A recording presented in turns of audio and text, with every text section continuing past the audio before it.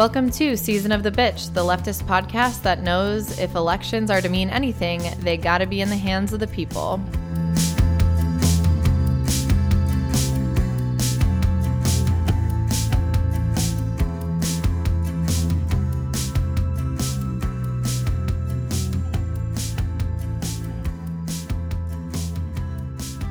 Today we have Laura and Kellen. And today we are interviewing Rebecca Parson, a queer democratic socialist and tenants' rights organizer running for Congress in a solidly blue working class district. She's challenging Derek Kilmer, the 9th most conservative House Dem and chair of the centrist New Dems coalition. Rebecca is the first woman and first member of the queer community to ever run for the seat and recently got endorsed by the People's Policy Project and Our Revolution Washington. Welcome, Rebecca. Yay! Hey, thanks for having me on. Excited. Yes, we're excited to have you. Excited to, all of us on Season of the Bitch identify as queer in some form. So we're always happy to not only be speaking to other women, but be speaking to queer women. So it's really nice. Yeah. Sure. So Rebecca, what encouraged you to run for office? Well, I thought that if Donald Trump could get elected president, and just by virtue of being a rich asshole, then I could also run for something. And I wasn't sure what it would be, but I thought that that would be a useful way to serve my community. And so I just kind of had that in the back of my mind starting in about 2016. After the election, I got involved with Indivisible Tacoma. Anybody who's not familiar, Indivisible is a group that started after the election. The Indivisible Guide was written by some former Capitol Hill staffers about using the Tea Party tactics to fight Trump's agenda. And I learned a lot of great stuff there and led that group co-led it for about a year and a half. And then I moved on to other groups like Tenants' Rights Organizing. I joined my local DSA chapter, and it's just been really exciting being involved in that stuff. And through being involved with, Indivisible, which involves a lot of contacting your member of Congress, and then also DSA, Tenants' Rights Organizing, interacting with the local city council, I got really frustrated seeing elected officials not responding. You go to town hall and it's just talking points and slideshow where questions are asked, but they may or may not be answered because our congressman came with a pre-written list of answers he wanted to give. And so he just gives those answers whether or not they match the questions. And it's pretty frustrating being there for that. And just the kind of general attitude of, well, hands are tied. There's only so much we can do. I remember going to my first town hall after the election, and it was with Derek Kilmer, who I'm now running against. And everybody in the audience was scared and wondering what was going to happen and not knowing what our country was going to become and hoping that he would be able to tell us he was going to be able to do something, Yeah. We knew that their power was limited, but just something that you're going to do to help us and just make this a less scary 4 years or, less if impeachment comes through. And instead, he just had a slideshow with a bunch of statistics and facts and was talking about really wonky stuff. It's I cannot believe that Donald Trump is president. He just got elected and we're just sitting here looking at your flowchart presentation on PowerPoint like everything's normal. It's just maddening. And then I started thinking about somebody nominated me to Brand New Congress, and I started thinking about running. It was a big step to go from, I think I might run for something, to I'm going to run for Congress, not having run for anything before. And I spent a few months going around the district, which is really large, and talking to people about their issues and trying to figure out if it's possible, because I only wanted to run if I thought I could win. And so I did that for a few months and just became convinced that it was the right thing to do and that somebody really progressive needs to run against him. Yeah, there's no better demonstration of elections and most elected officials, and especially all the elected officials we've seen historically in the United States, being a pawn in the capitalist game for the day after Trump was elected, this dude coming up with a PowerPoint. I don't know. Exactly. It's that's we're in a dark timeline in some ways. That's for that just hits, I don't know. It's Office Space meets a post-apocalyptic Hunger Games type shit where it's like the people in the Capitol are just like, everything's fine. And we're like, what are you talking about? Anyway. Exactly. Yeah. Or like The Office. Like, are you Michael Scott? What are you talking about? Yes. A reality show fascist is leading our country and you're talking about GDP charts. Like, what? Right. Like, and it's not like, I mean, it's complicated, right? Because I feel like then we also have the people who we talk to that are like on the lib end of things, and they're like, it's all about Trump. It's all about Trump. And it's like, okay, but it's also not all about Trump. Like, there's these systems of oppression. So it's like, he's just completely missing the mark on all ends of it. Which is just like frustrating. Totally. Yeah. So speaking of him, your opponent, Kilmer, has voted to cut food stamps for 1.7 million people. Refused. Ew. Yeah. Gross. Yeah. Just keep going. I'm going to boo everything you said, just Laura. boo it all. Just for effect. Go ahead. Refused to support the Green New Deal Boo. or Medicare for all Boo. in a district threatened by rising sea level and an addiction epidemic. Boo. He also... I don't know if I was supposed to boo that. Keep going. I mean, like, we understand addiction is an illness. We're not booing. We're booing him, not you, not anyone suffering from addiction. And booing rising sea levels. Yes, exactly. Yes. Continue. He voted to fast track the TPP, or Trans-Pacific Partnership, which, if y'all aren't familiar, is essentially like a ratcheted up version of NAFTA. So what happened in 1992 with Bill Clinton and like all the fucking bullshit free trade that wreaked havoc on Mexican farmers and things like that. The same thing is happening between the United States and a bunch of countries on the other side of the Pacific Ocean. He also co-sponsored the anti-BDS bill. So if you're not familiar, BDS, boycott, divest, and sanctions. It's right now it's a movement in solidarity with Palestinians and folks who are experiencing the occupation of Palestine by the Israeli government. And so he's sponsoring essentially a continued alignment with the Israeli government. Ew. I'm not even done yet. He's taken $2 million corporate cash dollars per cycle and funneled that money back into the like Democratic corporate leadership and other corporate Dems. Boo. So essentially, he's just like, he's the Democrat we love to hate. Exactly. So of course we're disgusted with his background, and we're so glad to see you running against him. What I guess has been your experience trying to combat this kind of mainstream party? Like, what have you been doing in terms of like tactics, as well as like what's been setting your campaign separate from the mainstream? Well, in terms of the party, they are not happy that I'm running.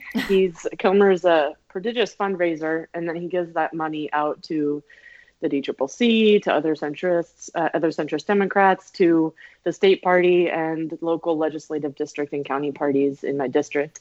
And the state chair decided that to deny me access to VAN, Voter Access Network, which is the tool that all Democrats use for canvassing and phone banking. And it's really critical to have because, even though I'm a Democrat, I have a lot of issues with the Democratic Party, but I am involved with my local legislative district Democrats, and I even chaired a committee last year. I'm a precinct committee officer, so they can't accuse me of being not a real Democrat. Right. And I actually hew more closely to the Washington State Democratic Party platform than he does. The state party platform calls for single-payer health care.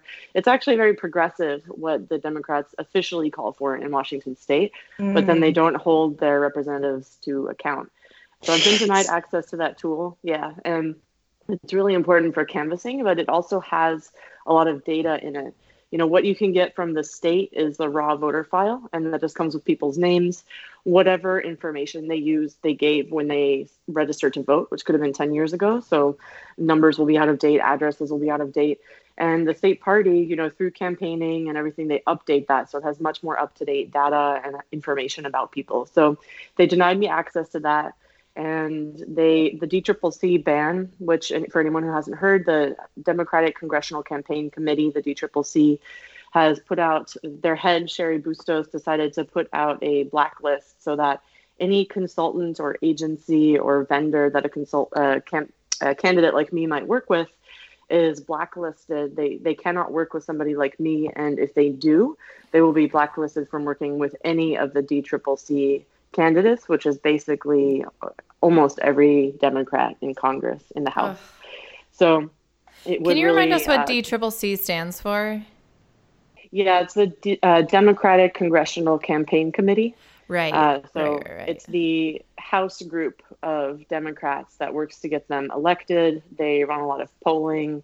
I've seen some internal memos, like they'll run a poll on what voters think about impeachment, and then they'll send it out to all their members, after Nancy Pelosi grants them permission to call for impeachment or whatever, then they'll do polling on a subject and then send out the polling, like, here are your talking points. And they help them get reelected and do fundraisers. And they also have to commit to, they have some kind of point system. It's almost like working for a corporation where they're like, go to the doctor so many times, or, put on this tracker, and if you walk around the block 10 times, we'll give you a gummy bear or whatever, so you spend less on your health insurance. And it's that the DCCC is kind of like that. If you raise this amount, then you get like a call with this special person. And if you raise this amount, you get, I don't know, like you get to go to Hamilton with Hillary Clinton or whatever. Oh my God. Sounds like a punishment, not a reward. Exactly. Yeah. And they had, so this blacklist, any consultant or agency strategist, if they worked with me, they would then be on a blacklist and not be able to work with most of the Democrats in the House. Mm-hmm. And that's affecting me here. Even, Tacoma, Washington's not, an epicenter of political activity. And it was just very surreal to be sitting in a coffee shop in Tacoma.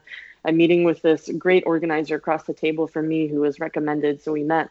And she said, when you texted me, I kind of knew that you wanted to talk about me possibly working on your campaign. And I just wanted to meet in person to tell you, because I like your platform. And I myself, I'm a Democratic Socialist, but I work for an agency that has an incumbent Democrat as a client. And Nancy Pelosi told all the Dems that because of the DCCC blacklist, they are not allowed to work with any agency that works with a challenger. What? Yeah. Democracy, everyone. Literally, Laura, that's like what I was about to say. Laura and I share a brain. Just like in case anybody had any doubts about the fact that like the Democratic Party is a deeply undemocratic organization. Yeah, I mean, it's not surprising what you're telling us right now, but it is like deeply disturbing. And yeah, I'm so sorry that you're dealing with all of this as you like try to participate in the democratic process. Yeah, and it's, I asked her, well, could you just work for me on the side? And she said, no, all political work I do has to go through my agency. So she was blocked off, and it's just incredible how far the tentacles reach. This decision was made by Cheri Bustos and Nancy Pelosi in Washington, D.C., and thousands of miles away in Tacoma, Washington. It's affecting my ability to hire staff, and my God. Yeah.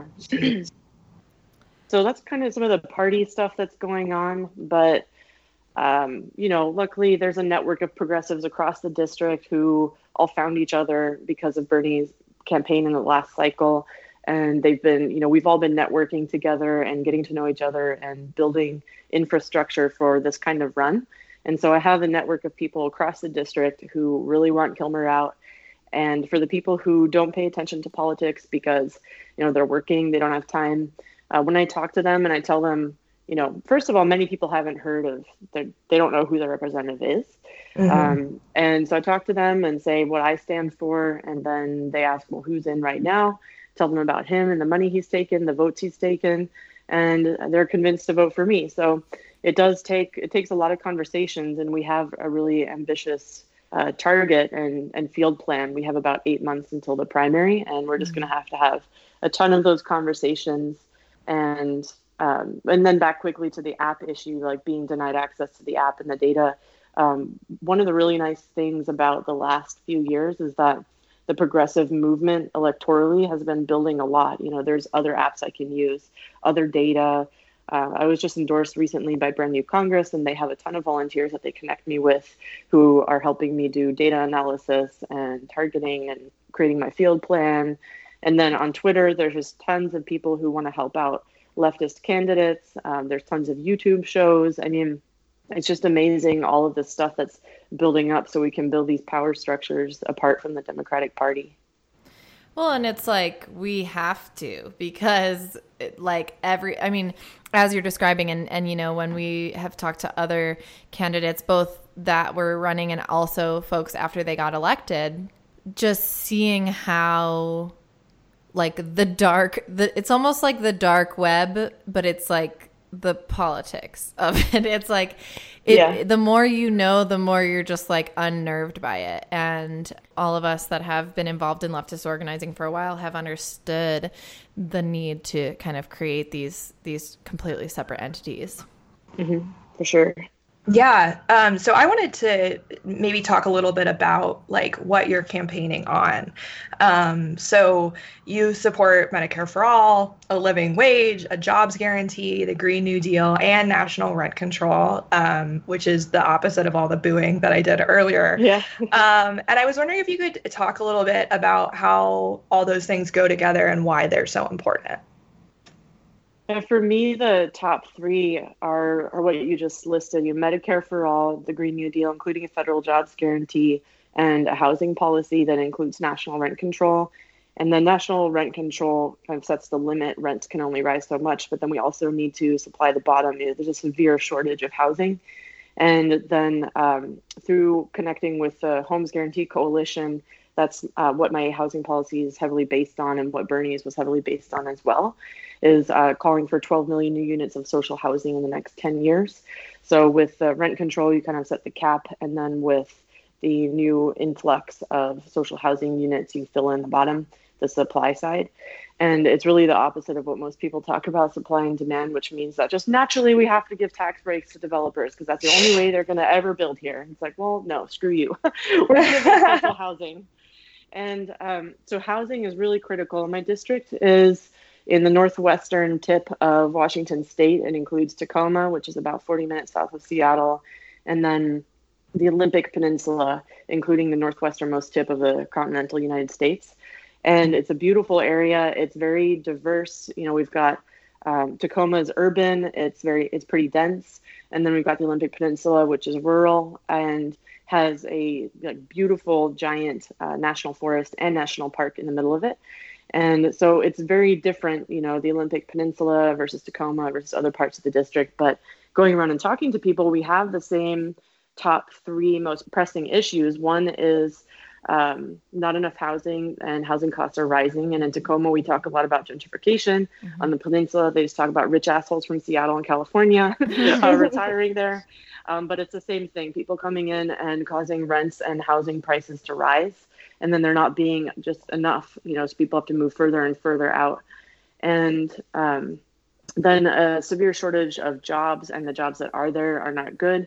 Washington State is one of the most unionized states in the country, but we still have a severe lack of union jobs, especially compared to what we used to have. On the Olympic Peninsula, for example, the logging industry used to be big. And after the post-war boom, or during the post-war boom in the 50s, the forests on the Olympic Peninsula supplied the boards that built most of the houses across the country in that post-war construction boom. And then after big companies like Weyerhaeuser logged all they were legally allowed to, the industry collapsed, and it just left a gaping hole where jobs used to be and nothing filled in. So there's people really struggling to get by. They can't get a job. The jobs they can get don't pay enough. And I have a friend who's running for the state legislature, Mariana Hopkins Everson, who says, if a community could have PTSD, this is what it would look like. And she's a nurse. And she said it's like the entire community has PTSD and pervasive despair. And that's where, and the despair shows up in addiction, suicide, just like violence. It's very pervasive. And that's where Medicare for All comes in as well, because something that people don't talk about with the addiction epidemic is, okay, like, yes, the opioid epidemic is a problem, addiction is a problem, but how are you going to treat all these people? And the answer is Medicare for All, including addiction treatment. Yeah. And like in Grace Harbor County, which is on the Olympic Peninsula, there isn't a single facility in the entire county that offers addiction treatment for people on Medicare. And so they just have nowhere to go. Yeah. Oh my God. And there's a pastor there who works with people in a homeless encampment there. So Aberdeen is in Grace Harbor. It's where Kurt Cobain was from. And the town has 16,000 people. 1,000 of them are homeless. Wow. And yeah, it's just staggering, the scale of the problem. And this pastor works with people who were living in a riverside encampment, and they had been living there, some for 10 or 20 years. And she has tattooed on her arms the initials of everybody who died waiting in line for treatment. Oh my God. And they had on November 2nd a celebration. I always get the days confused. It was All Souls Day, I think, and that's the day where you celebrate everyone who died in the past year. And they had that memorial for people who had died on the streets in the past year. And I went to that, and she would point to each person's photo, which had a candle burning in front of it, and say, yeah, this person was running away from the cops, jumped into the river to get away from them, and drowned. This person was squatting in a house, and it burned down on him. This person, I went to ID him at the morgue with his mother. And while we were at the morgue is when I got the call from the county saying they were finally going to start offering, allowing Suboxone in the county. And he died of an OD. Yeah, Suboxone would have saved his life. And that's the thing, is like, and it's the same in Tacoma. There's one detox facility in the entire city that takes state healthcare, Medicare. And I tried to get a friend in there who had been trying to get sober for a while, and they didn't have room. And the only way you get in is every day at midnight you call and you try to get on the wait list, and they usually aren't able to get you in. And then I called the hospitals and said, will you detox her? They said no. Called a friend of mine, said, well, yeah, that's what they'll say if you call, but if you just show up, they have to take her. So I took her there, but they only kept her overnight. And I mean, her blood alcohol level was 0.34, and 0.4 is lethal. So she's very close to lethal. And detox, from alcohol, if it's not done medically, depending on how advanced the person's disease is and how dependent their body is on it, can be lethal, and they need 3-day treatment. The hospital just kept her overnight and then released her, and then took her 2 weeks to get into a long-term treatment facility. And so that's the thing that's really missing. A lot of politicians talk a good game about addiction, and it's like Medicare for All is the solution. If you want, it's one of the solutions. And the other is really needing to have policy that addresses the despair people feel. When people cannot support themselves and their family and feel they have nothing left to live for, then it becomes very tempting to check out with drugs or alcohol. And so that's part of what a jobs guarantee addresses as well, is a good life. And you can have a union job with a living wage, working 40 hours a week that supports you and your family. You get vacation every year. You're not working all the time, and you actually have a life to look forward to. And so that's really important, the jobs guarantee. And then housing as well. There are college students living in their cars. It's just abominable. And so for me, those three issues really go together in terms of an anti-despair program, which is what I think we need in the district and also in the country as well. And they also interplay in really interesting ways. So you have, let's say we're going to build 12 million new units of social housing in the next 10 years. Well, we want to make sure they're all decarbonized and they're carbon neutral, so that's where the Green New Deal comes in. Then who's going to build all of this housing? Well, that would be part of the federal jobs guarantee. A lot of those jobs would be construction jobs, building this housing. And then let's say Medicare for All, you no longer have health care dependent on your employer. So somebody comes in and they work construction with a federal jobs guarantee for a year, and maybe they do some training and then they get a different job because they're guaranteed one through the federal jobs guarantee. Their health insurance doesn't change, and the health insurance isn't even factored into their decision. They can just make a decision on what's best for them and their family, And they can also stay where they are, something that's not appreciated by the wonks in the Democratic Party who think they're smarter than everybody. Is like, well, just move. Well, you know what? A lot of people don't want to move. They don't want to live in Seattle or DC or any of the big cities. They grew up on the Olympic Peninsula. They want to live in the Olympic Peninsula, right, and they want to die on the Olympic Peninsula. And if they want to do that, they should be able to. Yeah. And the way they do that is by getting a job right where they live and not having to relocate. And that's part of the federal jobs guarantee as well. Another big issue with Medicare for All is rural hospitals on the Olympic Peninsula. Rural hospitals are closing, they're downsizing, reimbursements from Medicaid aren't enough. And it's really also, I've spoken with Paige Kreisman, who's a DSA member, openly trans. She's the first trans person to run for the Oregon state legislature. And she's in Portland, which is only about 2.5 hours away from me. So we went and did a live together there a while ago. And I asked her about Medicare for All in terms of trans healthcare issues. And she said that Medicare for All is absolutely a trans rights issue, both because you want trans people to be able to get gender affirmation surgery, gender confirmation surgery, and then also all the healthcare issues that a trans person needs that have that anybody who's not trans also needs. And in rural areas, it's a big issue because some of the only hospitals, in some areas, the only hospital left is a religious hospital, and they discriminate against trans people. Right. Yeah. And so if they want to get gender confirmation surgery, that's hard enough. But if they just want to get treated for the flu and, their ID says their old name and not their new name, and they go in and the person can tell they're trans, they can be discriminated against. Right. And so it's a really big issue as well, Medicare for All in my district. I was like, I love the way you describe this. And that's a weird way to phrase what I'm about to say because it's terrible, but it resonates with me so hard. And I've never heard someone explain it this way, but the way that you described the despair factor, I've been talking to some people who live in Canada or live in other areas of the world, different countries.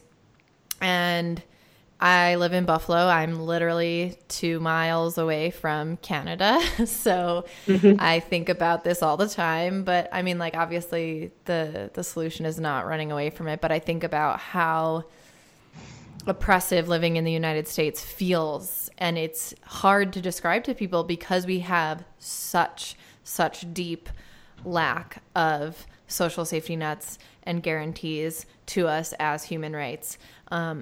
And so many other countries people who live in other countries don't realize how completely despairing it can feel to be in this place and be here. And, most of us in this show are like either in the millennial cohort or the Gen X cohort, and both of those I feel like are the folks who are just like, well, we were handed this situation and now we're supposed to have viable jobs that can sustain us for our lives, and none of us are having that happen. At least like I think I might know like one person who feels like they're getting paid a fair wage. But it's hard, and it's hard that if you think about leaving your job or doing something or pursuing something, your health care is so tied to that. And then of course, the environmental factor is huge. I used to live in Portland, Oregon, and I remember one of the main things we would be freaked out about were earthquakes. And I think it's even more intense in Washington because of where the fault lines are. And these are things that folks need to be paying attention to. And so glad to hear that you are. Yeah. So I know that you've spoken a little bit about this, but I think, in the way that you kind of also briefly mentioned, like when people think about the national political landscape, I don't think people's minds go directly to Washington state. But where do you think Washington fits into the national conversation? How do you feel like where do you think Washington fits into the national conversation, and what do you feel like you want to bring to DC on behalf of folks in Washington as well? That's a good question. And I do think that people don't immediately think of Washington when they're thinking about national politics. And I think that the way it fits in is that Washington State has a very progressive reputation. But when you actually live here, out of our House delegation for the whole state, I would say the only progressive is Pramila Jayapal, and the rest of them are hardcore centrists. And we even have one who belongs to the Blue Dogs, which is the most conservative Democratic caucus in the House. And then we have Derek Kilmer, who sometimes I call him king of the centrists, because the new Democratic coalition is the centrist, third way, near attendant type of caucus in Congress. It's the Joe Crowley, who AOC defeated. He used to be chair of the New Democrats. And people from the outside see Washington State as so progressive, and it is in some ways. And, I really like being here as a queer person, as a woman. But in other ways, it's not very progressive. We have a statewide ban on rent control, which was pushed by the real estate lobby years ago. And we have these Democrats representing us who won't come out for something as simple as Medicare for all or the Green New Deal or building more housing for people. And they're just totally bought by corporations. And it's, I think that's kind of where it fits in, that we can show, it's not enough just to have Democrats. They have to be Democrats working for the people who aren't taking corporate and lobbyist money. Because if it was just enough to have Democrats, the systemic issues that allowed Donald Trump to be president wouldn't have happened. If it was enough to just have Democrats, then mass incarceration wouldn't have ballooned under Bill Clinton. And we see that with Washington State. Like, look, we have all these Democrats, so why are people dying on the streets? Because they're not working for us. They're not doing enough. They're milquetoast. We need people with stiff spines to come in and say, I'm not going to take this money. I'm going to serve the people. National rent control, if that sounds radical, then let's explain it to people so that it makes sense. Like, what this means is that your rent can't go from $800 to $1,600 from one month to the next. That's what national rent control means. Right. And then it sounds reasonable to people. So I think that's where Washington State can fit in. And then what I would want to bring to DC for my district is a focus on the regular people here in this district. Like, it's interesting because we're so close to Seattle, but we don't have anything like Amazon or Microsoft or any of the big tech companies here. It's really a blue collar district. We do have some tech companies in Tacoma, but we also have one of the country's largest ports. It's a deep water port, and it's a really big port on the West Coast. And we take in shipments from all over Asia as well as Australia. So we have this big working port there, including the ILWU, which is one of the most radical unions in the country. And some of them are my friends from DSA. And so we have that, and we have, a little bit left over from the logging industry. And we have there are a lot of tribes in my district as well, mostly coastal tribes. And they're being severely impacted by climate change and rising sea levels. There's one village on the Olympic Peninsula that is a tribal village, and it's having to be moved uphill, upland, and it's costing over $1 million to do it. And they're losing this place where they've lived forever, and it's precious and sacred to them. They're having to leave it behind where it will be literally taken by the ocean. And there's another tribe, the Makah Nation, which is on the very northwesternmost tip of the peninsula, and it's a beautiful area. And you were talking about being in Buffalo so close to Canada. Like, when you're there, you look across the water, and Canada's right there across the water. And it's like, the Makah Nation, so we do have, and as you mentioned, the earthquakes here. And with so much coastline, the earthquakes and tsunamis and rising sea levels is just a total recipe for disaster. And the Makah Nation, their school is in the tsunami zone. And currently their tsunami evacuation plan is, if there's a tsunami, all the kids are supposed to get out of their chairs and run a mile uphill. Like, that's their plan, is just to outrun a tsunami. And it's ridiculous because they don't have enough money to move the school. They don't have enough money for a better tsunami evacuation plan. And I think that's what I would want to bring, is for regular people in the district, the people that Derek Kilmer is just so removed. The amount of money he takes, the lobbyists, Right. the giant corporations. I mean, he even takes money from a pharmaceutical group whose members manufactured the crisis that's ravaging our district. Like they created those pills and then sent their drug reps out to peddle them, knowing they were addictive. And there's one county on the Olympic Peninsula, which a report in the newspaper found that 76 addictive pain pills were prescribed per person per year in that county. God. And now they have the highest opioid death rate in the state. Oh my God. And he took the money from the people who did that. Yeah. And that's what I want to bring. And I don't know, so much is coming to my mind. I have another friend who's been extremely active in pressuring our elected officials for Medicare for All. And then she wouldn't mind me sharing this. She asked everybody to share it. Is about a month ago, her husband had a massive heart attack and he had to get double bypass surgery. He's a diabetic and he went for years without insulin. And the doctor was 100% certain that was caused it. Like he wouldn't have had the heart attack without that, because if diabetics go without insulin, it causes all these other cascading health effects. Right. And the reason he went without it was when he qualified to get assistance for Obamacare, he made too little to afford the insulin. So it was only when he became unemployed that he then got enough assistance to be able to afford the insulin. But because he was unemployed, it was devastating their family financially, and they're losing everything. And it's just this stuck in this mean-tested hellhole where that's means testing in action. I mean, that's like lack of insulin, lack of Medicare for all. And if he had been born across the water, it wouldn't have happened. Ugh. Do you mind? Will you indulge me in a small tangent? Sure. So my undergrad work was in environmental studies, and I did a lot of research on indigenous groups as they relate to the modern.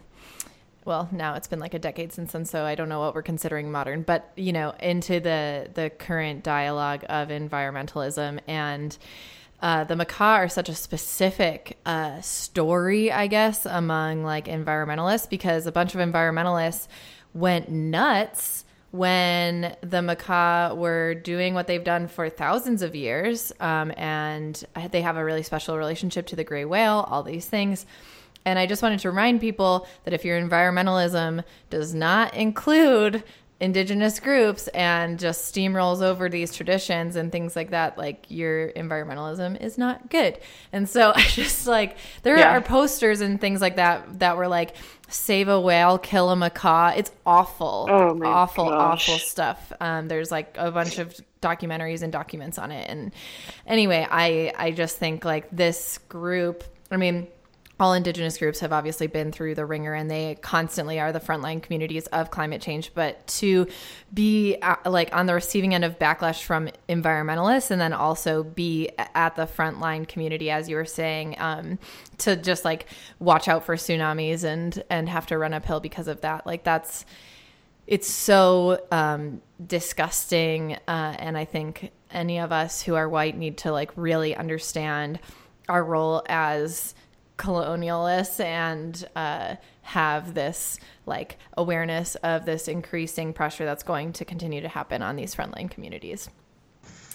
Yeah, absolutely. And I mean, people should consider the fact that it's not the macaw going out and using their traditional vessels and traditional hunting tools that caused the whaling crisis. It's you assholes. Yes, exactly. And it's like they did not cause the oceans to be depleted of orcas, you know, and it's part of their culture. And the macaw in particular, like I went to they have an annual celebration called Macaw Days, and somebody gave me a sweatshirt and it says "since time immemorial" on it. And that's literally true. They have archaeological evidence that they've been there for thousands of years. Like before the Roman Empire existed, they were there. And this is their traditional lifestyle. And for like especially white environmentalists to go after them, I mean, just drives me nuts. Drives me nuts. But anyway, sorry, I didn't mean to like go away from what you were saying, but I was just like, as soon as you mentioned them and all of the environmental stuff, I was like, we got to talk about it. Yeah, definitely. Another thing that I wanted to ask you about is sort of a real meta question, I guess. But obviously, there have been a lot of debates on the left about what the role of elections should be in the movement for democratic socialism. And I was wondering sort of where you fall on that as somebody who is running for congressional office. Yeah, that's a good question. And it's something I've talked about with people in my DSA chapter when I was thinking about winning. And there are people in DSA and in my chapter and nationally who don't believe that electoral politics is the way to go and the way that we can get real change and power. And, there's a saying that people like to say the Democratic Party is the, graveyard of social movements. And there are people who have that opinion. And my opinion is that most of, many politicians who go in promising change, maybe some of them cynically, maybe some of them honestly, they get corrupted and they get sucked in by the system. And AOC said something about this recently, I can't remember where, but saying that, it's hard to hold the line when you're in Congress because you get it from all sides, like the leadership, the lobbyists, you'll go to I think they have a freshman orientation. It's paid for by lobbyists. I mean, it's just on all sides, so much pressure. Be a team player and go along to get along and be nice and all of that. And so I think it's a valid concern that people have. But then we see people like Bernie Sanders, who he did keep the flame alive. And I've asked people, I was in DC for the Brand New Congress Candidate Summit, and some of us call it Congress Camp. And I'm talked to people who they're like, how did Bernie Sanders do that? I mean, there's videos of him alone on the House floor just speaking the truth and saying how things should be, and nobody is listening to him. And the only reason we have it is because C-SPAN records everything. And how did he do that? And but he did. And AOC coming in, and as Nancy Pelosi derisively pointed out, the squad, the quote-unquote squad, there's 4 people, they have 4 votes. Yet they've had such an outsized influence. And so the bully pulpit is powerful. Just being there speaking truth is powerful. Right. And then also having a caucus. There's a progressive caucus in Congress, but there are people who belong to the Progressive Caucus and the New Democrat Caucus. I'm like, if that is the case, then the word progressive has ceased to have meaning for you. Right. You cannot be in both and still be a progressive, because for me, progressive and, progressive is starting to be used just as willy-nilly as liberal. But for me, it's not taking corporate money, and it's Medicare for all. And for me in particular, it's democratic socialist policies. And so we've seen stuff that the outsized influence the squad has been able to have. And with more people in there, like let's say 10, 15, 20 people who are true progressives, whether they're democratic socialists or not, they don't take corporate money. They support single payer, the Green New Deal, rent control, and coming together and using their power as a group, I think can have really a huge impact. And that's not to downplay the other sides of the other parts of organizing. So labor organizing in particular, we have really amazing union organizing in this area in Tacoma, and then also tenants' rights and housing organizing, which I went to as a delegate to the DSA convention for my chapter and met people who are working on housing rights across the country. And it seems that a lot of DSA chapters are working on housing organizing. And I've been involved with that here in Tacoma, and that's critical as well. Like, there's no point in getting people elected and not also having union organizing, tenants organizing. I know some other chapters do the mutual aid. Like, there's no point in having only one. Like, let's say we have only union organizing, but then we have a Congress full of corporate assholes who refuse to listen to the unions, or we have this great, we get all these great candidates elected, but there's nobody to hold them accountable. It all needs to work together, and whichever one, I think people tend to gravitate towards one stream or another. And that's what I really like about DSA is like you have these different paths you can go into, and they support each other. I've seen it in my own chapter, like the electoral work, and I think the divide between movement work and electoral work is it's a false divide, and the two can help each other, and I've seen it happen. So that, I mean, that leads me to another question, which is, if you are elected, how would you use your position to encourage change outside the legislative system? I think one could be things like what AOC did, going to the protests outside of Pelosi's office. It can also be going stuff like what Bernie Sanders has done, emailing and texting his supporters to support people on strike. And I think one as well can be like in, let's say, labor organizing, tenants organizing, relationships are hugely important. And you can't organize a workplace without relationships and trust, but the same is true in politics. And I think that what politicians who are inside the system can do is, if they still are tied with and have connections with the movements outside, quote unquote, outside the system, they can say, well, you might try talking to this person's policy staffer because they're open. And then you have a coffee with that person's policy staffer and you get a foot in the door. And then you start to build, what they can do is help build those relationships and say, and unfortunately, some elected officials, they're not going to come out full-throated in support of something, even though they want to. But they will still try to find other ways to support.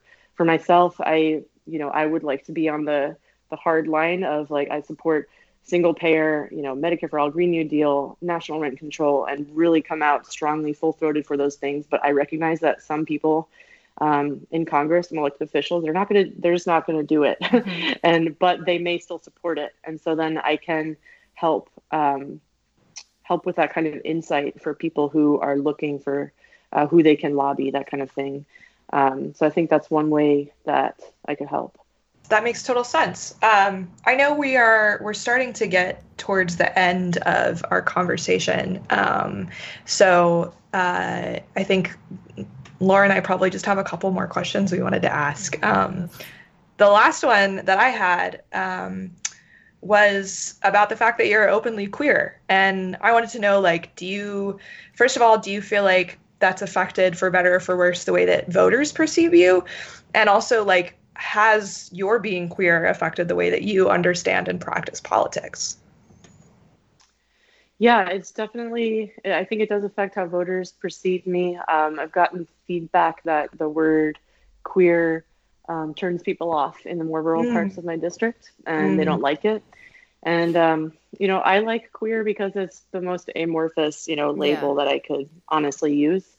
And so I've decided, I don't want to alienate people, and I'll say LGBT to describe myself in some areas, and in some areas I'll say queer. That's just kind of a reality of running, and that's part of it. And then in terms of how it makes me understand things, one has been in understanding trans rights issues. So everybody, when they meet me, assumes I'm straight. And so it's like coming out, it's not like you just come out and then you're done. Right. Yeah. Coming out every day. Yes. It's like, call the insurance company. It's like, my ex-wife needs to, like, she got her own insurance policy and needs to take it off. That I just came out to the insurance agent. That kind of thing. And it happens every day. And so to be constantly assumed and constantly coming out, I tried to imagine, although I can never fully know because I'm not trans, I can try to imagine based on that, what would it feel like to be misgendered all the time? Right. Or what would it be like to be of one race, but have people always assume you're of another race? Again, like, I can't fully know. It's impossible, but I can try to practice empathy and use my own experiences to try to understand these issues. Of course. And that's helped. And so that's been one way that I kind of view politics. And I think as well, it's, I think a lot of people in the Democratic Party assume that everyone in rural areas, they're just like redneck bigots, and it's just not true. Like, Totally. There's in Aberdeen, a small town next to it, Hoquiam has a very vibrant drag scene. And there is no gay bar there. So a sports bar just stepped up and they've become the unofficial gay bar in that area. Oh my God. Love it. Yeah. and they have drag shows there. And I went to one, I think it was for Halloween. And yeah, I was like, yeah, we're in a sports bar getting a drag show. It's great. And like the drag queens and kings there, every month they would do a potluck and bring food for people on the homeless camp.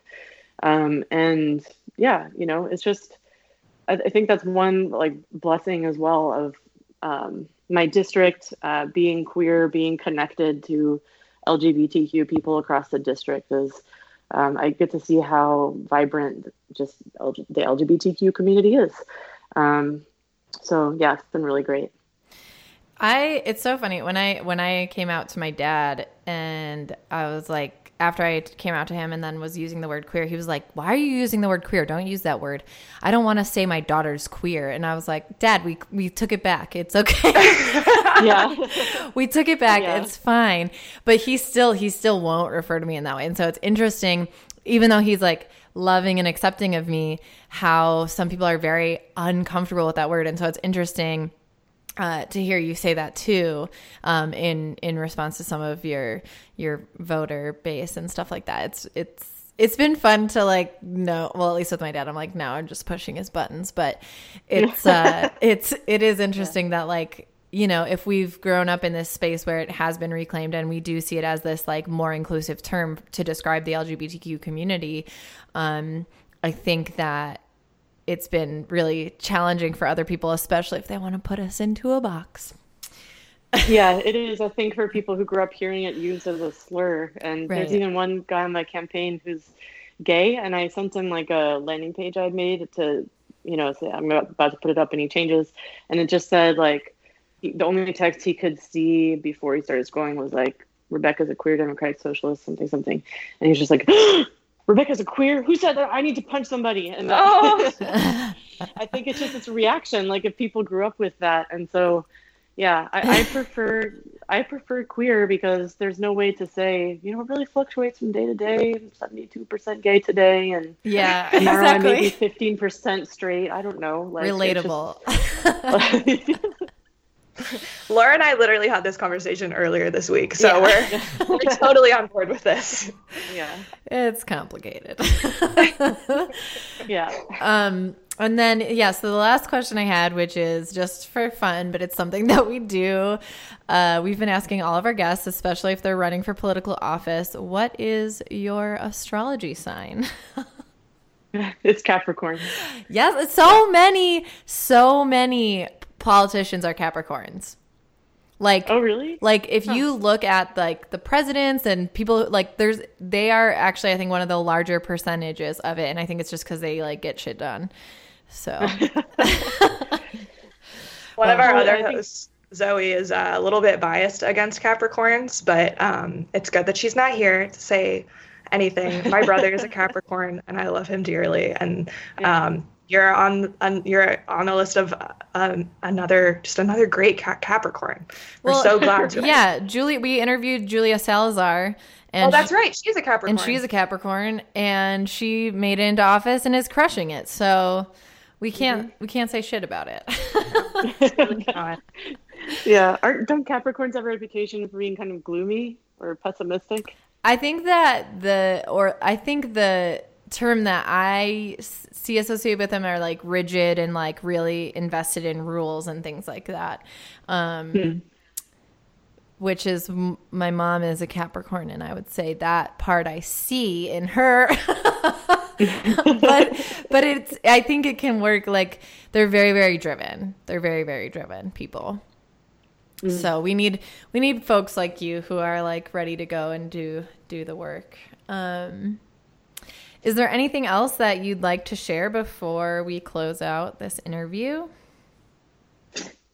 Yeah, I would say if anybody has policy ideas, send them to me because I like getting them, especially from Democratic Socialists. And a couple that I'm going to push for is bringing the pharmaceutical industry into public ownership. Ooh, nice. So that, if the public owns it, I think they'll stop. If we own it, then there will be less of a chance of us, spawning this nightmare industry that then kills us, and keep it under control a little bit more.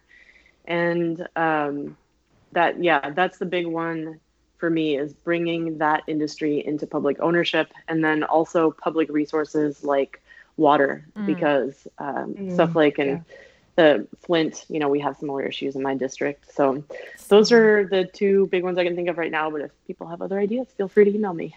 Yeah. What's the best way to email you? Rebecca at RebeccaForWA.com. FOR. There you go. Well, thank you so much for joining us, and we will definitely link to your campaign website and your handles and stuff like that, so folks can support you in those ways as well. Awesome. Thank you. Yay. All right. Well, that was an amazing interview. I'm so glad that we got the chance to talk with Rebecca Parson, especially folks in Washington. You should check out her campaign, maybe get involved if that kind of thing floats your boat. If you want to get involved with supporting Season of the Bitch, as you may remember, we have a Patreon. Maybe some of you are listening to this episode early because you've supported us. There are lots of other great things that come with Patreon support. We've got episodes that never become public that you can listen to. Laura does more astrology chatting. Lots of good stuff on Patreon. You can also find us on Instagram. We are on Twitter, both Instagram and Twitter, at Season of the Bee. We'll have a new merch rollout coming soon, so be on the lookout for that. Lots of great new designs. And yeah. Anything else you want to add, Laura? I fucking love you. Love you. Rate, review, subscribe on iTunes if you love us. Yes. If you don't, keep your mouth shut and don't keep us. If you don't, get your shit together. Oh, wow. Okay. Love you so much. You too. Bye. Yeah.